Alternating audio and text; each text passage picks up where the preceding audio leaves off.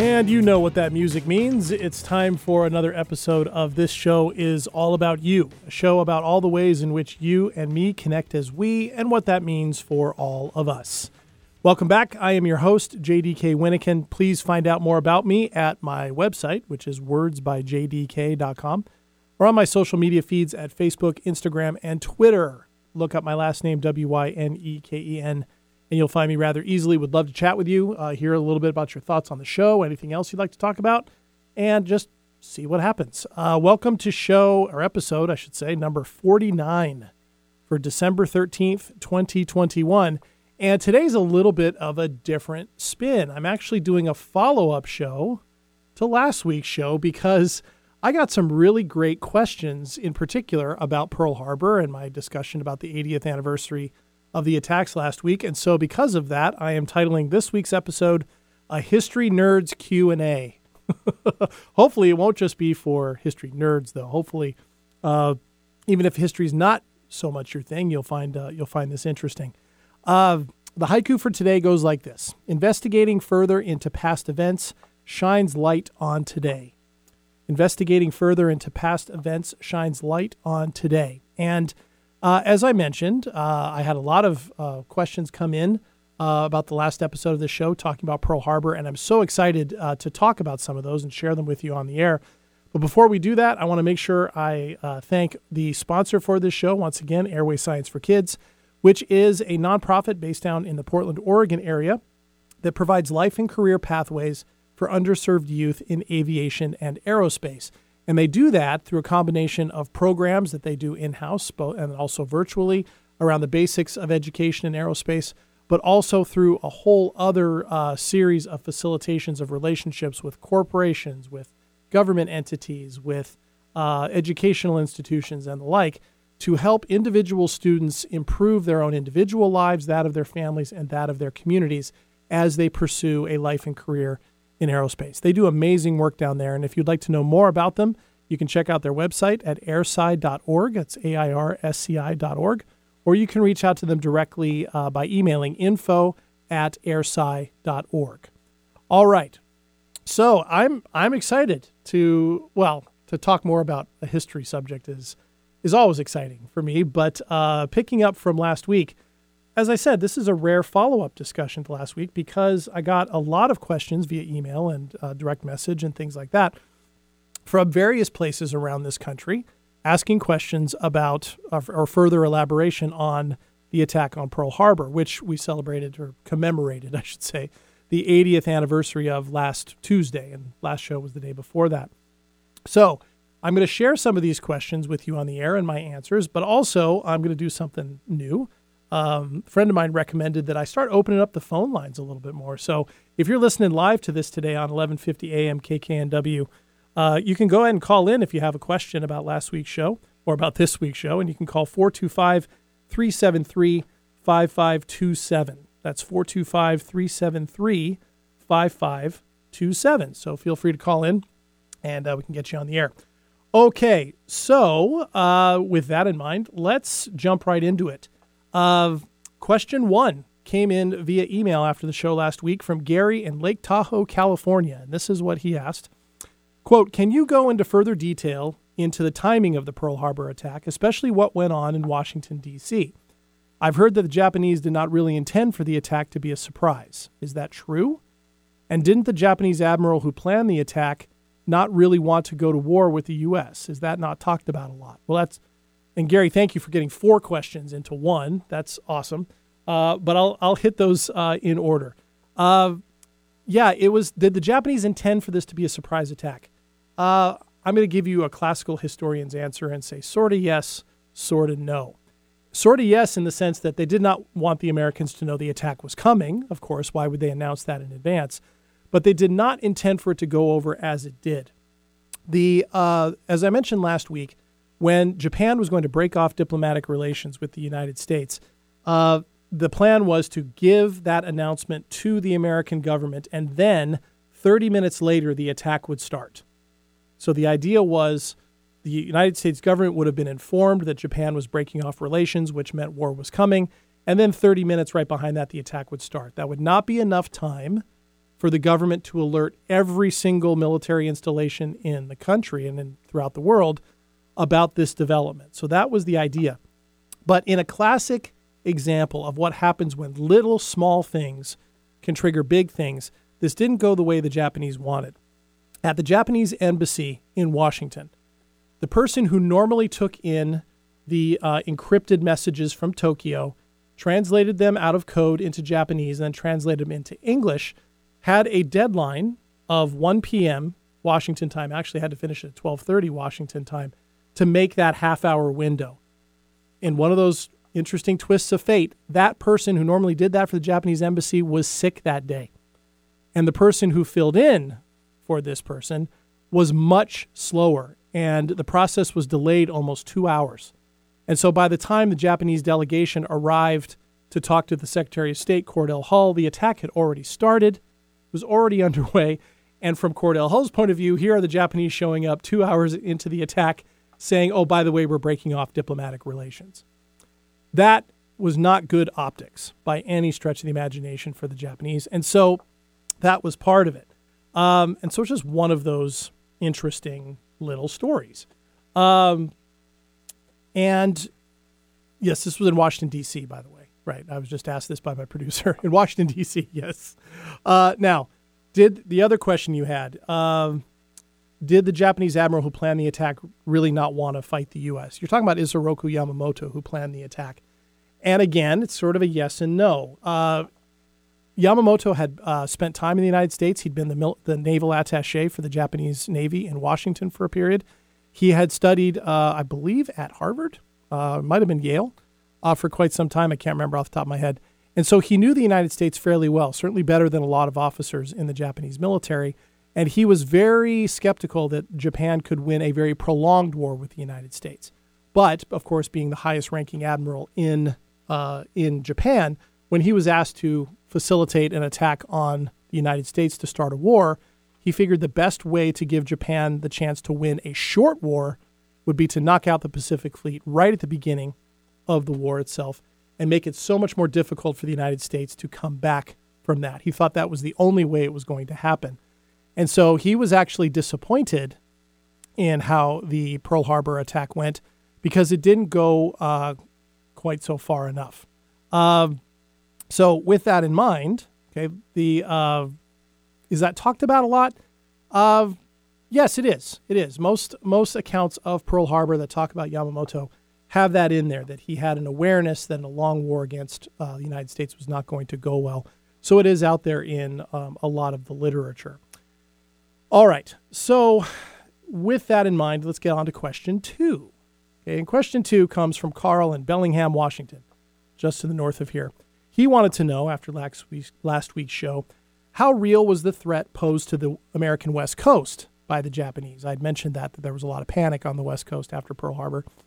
And he said, continued, you mentioned a lot of hysteria in the press, but weren't there a few instances where Japanese ships or planes fired on the West Coast? Okay. Well, to get to that, first of all, my point in talking about that last week was in the context of the first week of the attack, when there were no such attacks on the West Coast, but there were reports after reports in the press and elsewhere of impending ones. Remember, the Japanese fleet, nobody knew where it was, and so there was this concern it was going to pop up off the coast of San Francisco or San Diego or the Panama Canal.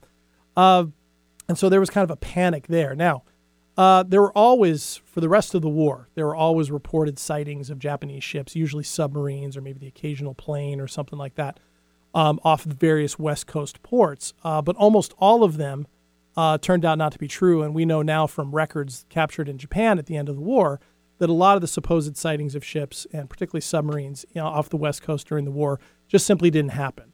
Japanese naval records show that there were usually no submarines out here.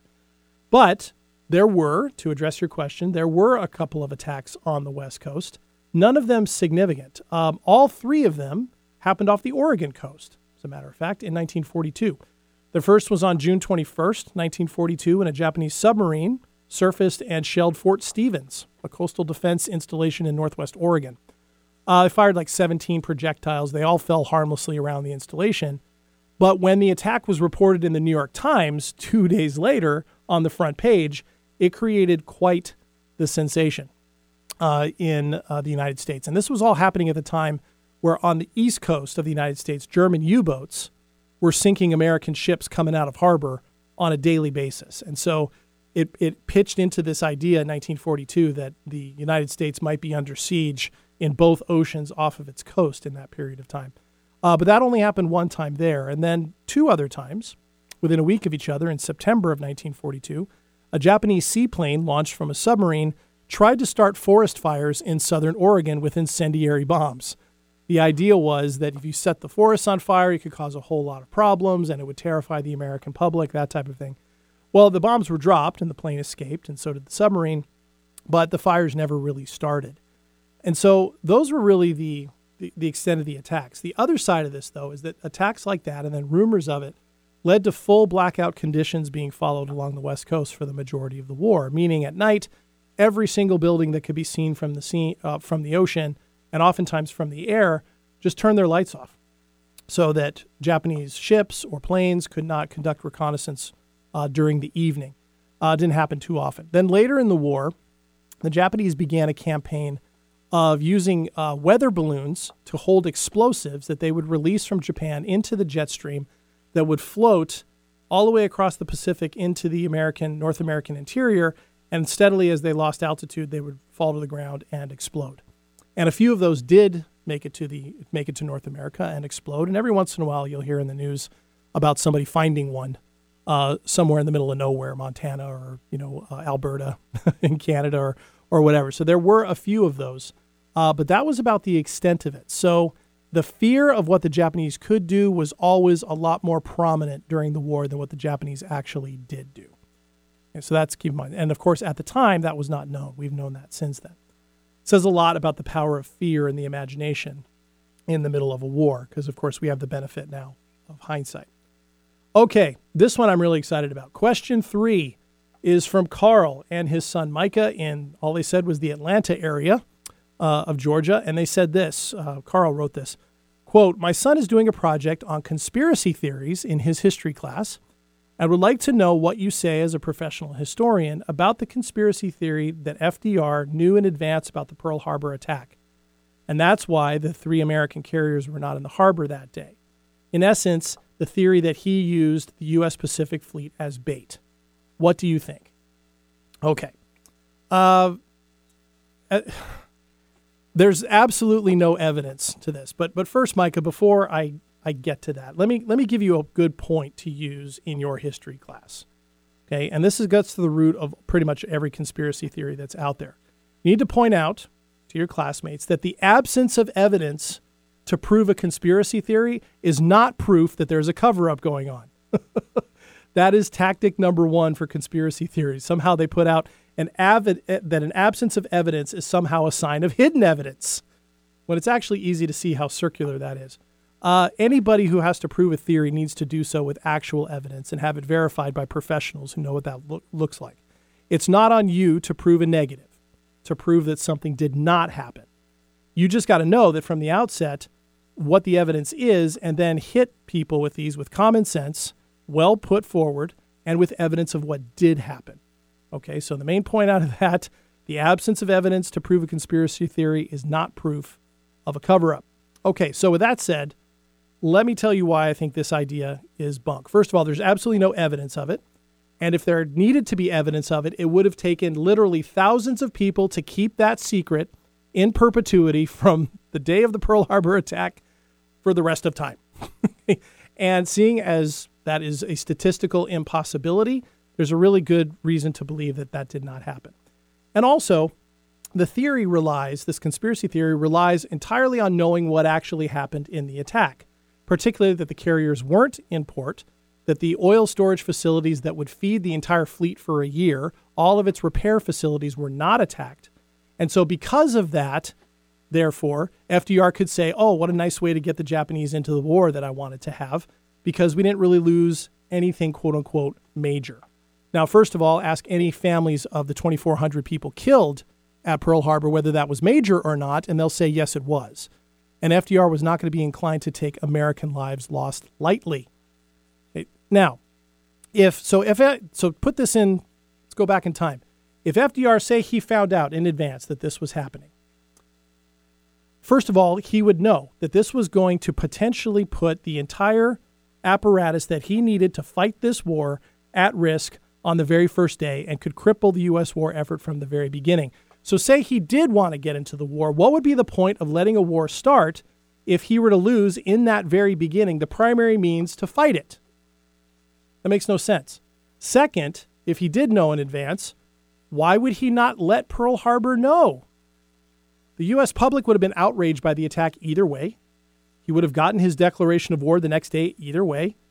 And by warning them, it would have protected the primary asset he needed to fight the war. It would have saved a lot of American lives and maybe hurt the Japanese badly. So, envision, he finds out about this. He gets secret word out to Pearl Harbor that this is coming. And so the aircraft carriers are out looking for the Japanese fleet. So are the submarines. So are their airplanes. And they could perhaps find that Japanese fleet. And even if they don't, if the Japanese attacks the harbor, they're ready. They're able to shoot back. They're able to respond effectively. And if they did find the Japanese carriers off north of Oahu, they could actually sink them right at the beginning of the war. So if FDR knew about this, he could have turned this not only into the war that he thought the United States needed to enter, but he could effectively take a big step to winning it on the very first day. And if you think that is crazy to think about, this is exactly what happened 6 months later at Midway, when the Americans picked up and figured out where the Japanese were going to go with 4 carriers this time instead of 6, and they surprised the Japanese instead. They were waiting at Midway when the Japanese arrived and blew up 4 of those carriers. All 4 of them, by the way, had been at the Pearl Harbor attack. So there was some poetic justice from the point of view of the Americans. So all of this, the entire conspiracy theory that he knew, that leaving the fleet undefended would be completely insane, would be completely unnecessary. And besides, he didn't want to just get into the war, right, Micah? He wanted to win it. And what would be the best way to win it? Would be right there at the outset, right? And not by letting the harbor be attacked by surprise. It's just, it goes well beyond logic to try and make that argument, right? It also would have been, of course, political suicide had he known about it and then the American public found out about it. That's the kind of thing that gets you impeached and then brought up on charges. And he was not interested in that either. Okay, so hopefully that helps, Micah. Good luck in your class. Give him HE double hockey sticks. Okay, question 4. This comes from Max in Austin, Texas.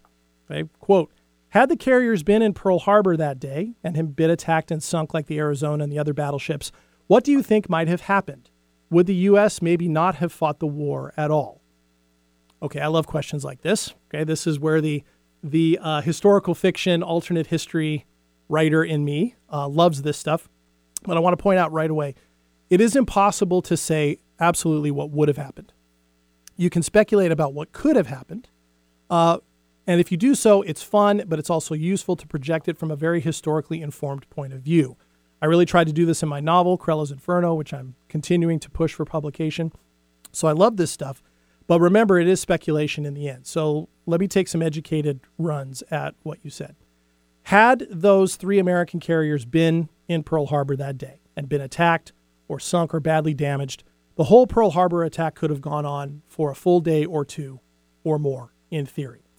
The Japanese fleet, knowing that they hit those aircraft carriers, which was their number one target, would not have been worried about them roaming around and maybe attacking them, and so could have stayed off the coast of Hawaii, sending wave after wave after wave of planes to Hawaii and bombed all the things that they didn't in real history. Those oil storage facilities I mentioned, the dry docks, more of the fleet, the submarine base and pens and repair stations, all of those they could have attacked with impunity because there would have been no fleet to resist them.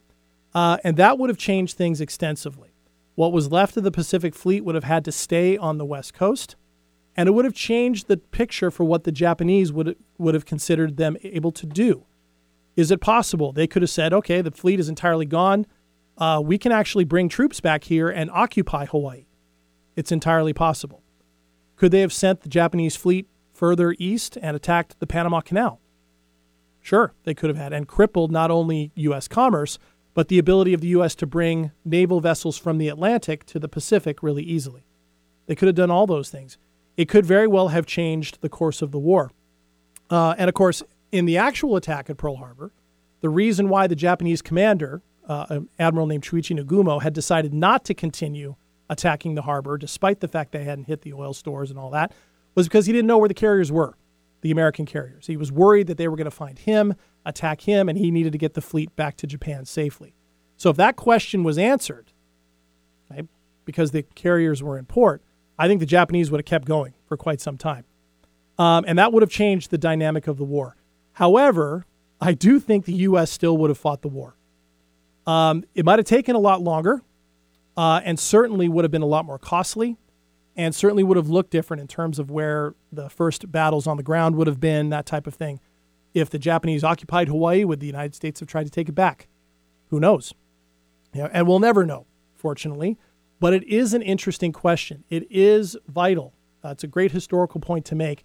The fact that the Japanese did not maximize what they could have at the Pearl Harbor attack turned out to be really important for how the war ended up going. Okay. All right. And a final question comes from Carolyn in Los Angeles. Here's what she said. Your comments about propaganda and the demonization of Japanese Americans in the week after Pearl Harbor really struck me and got me thinking. How much did anti-Japanese racism play in the conduct of the war itself?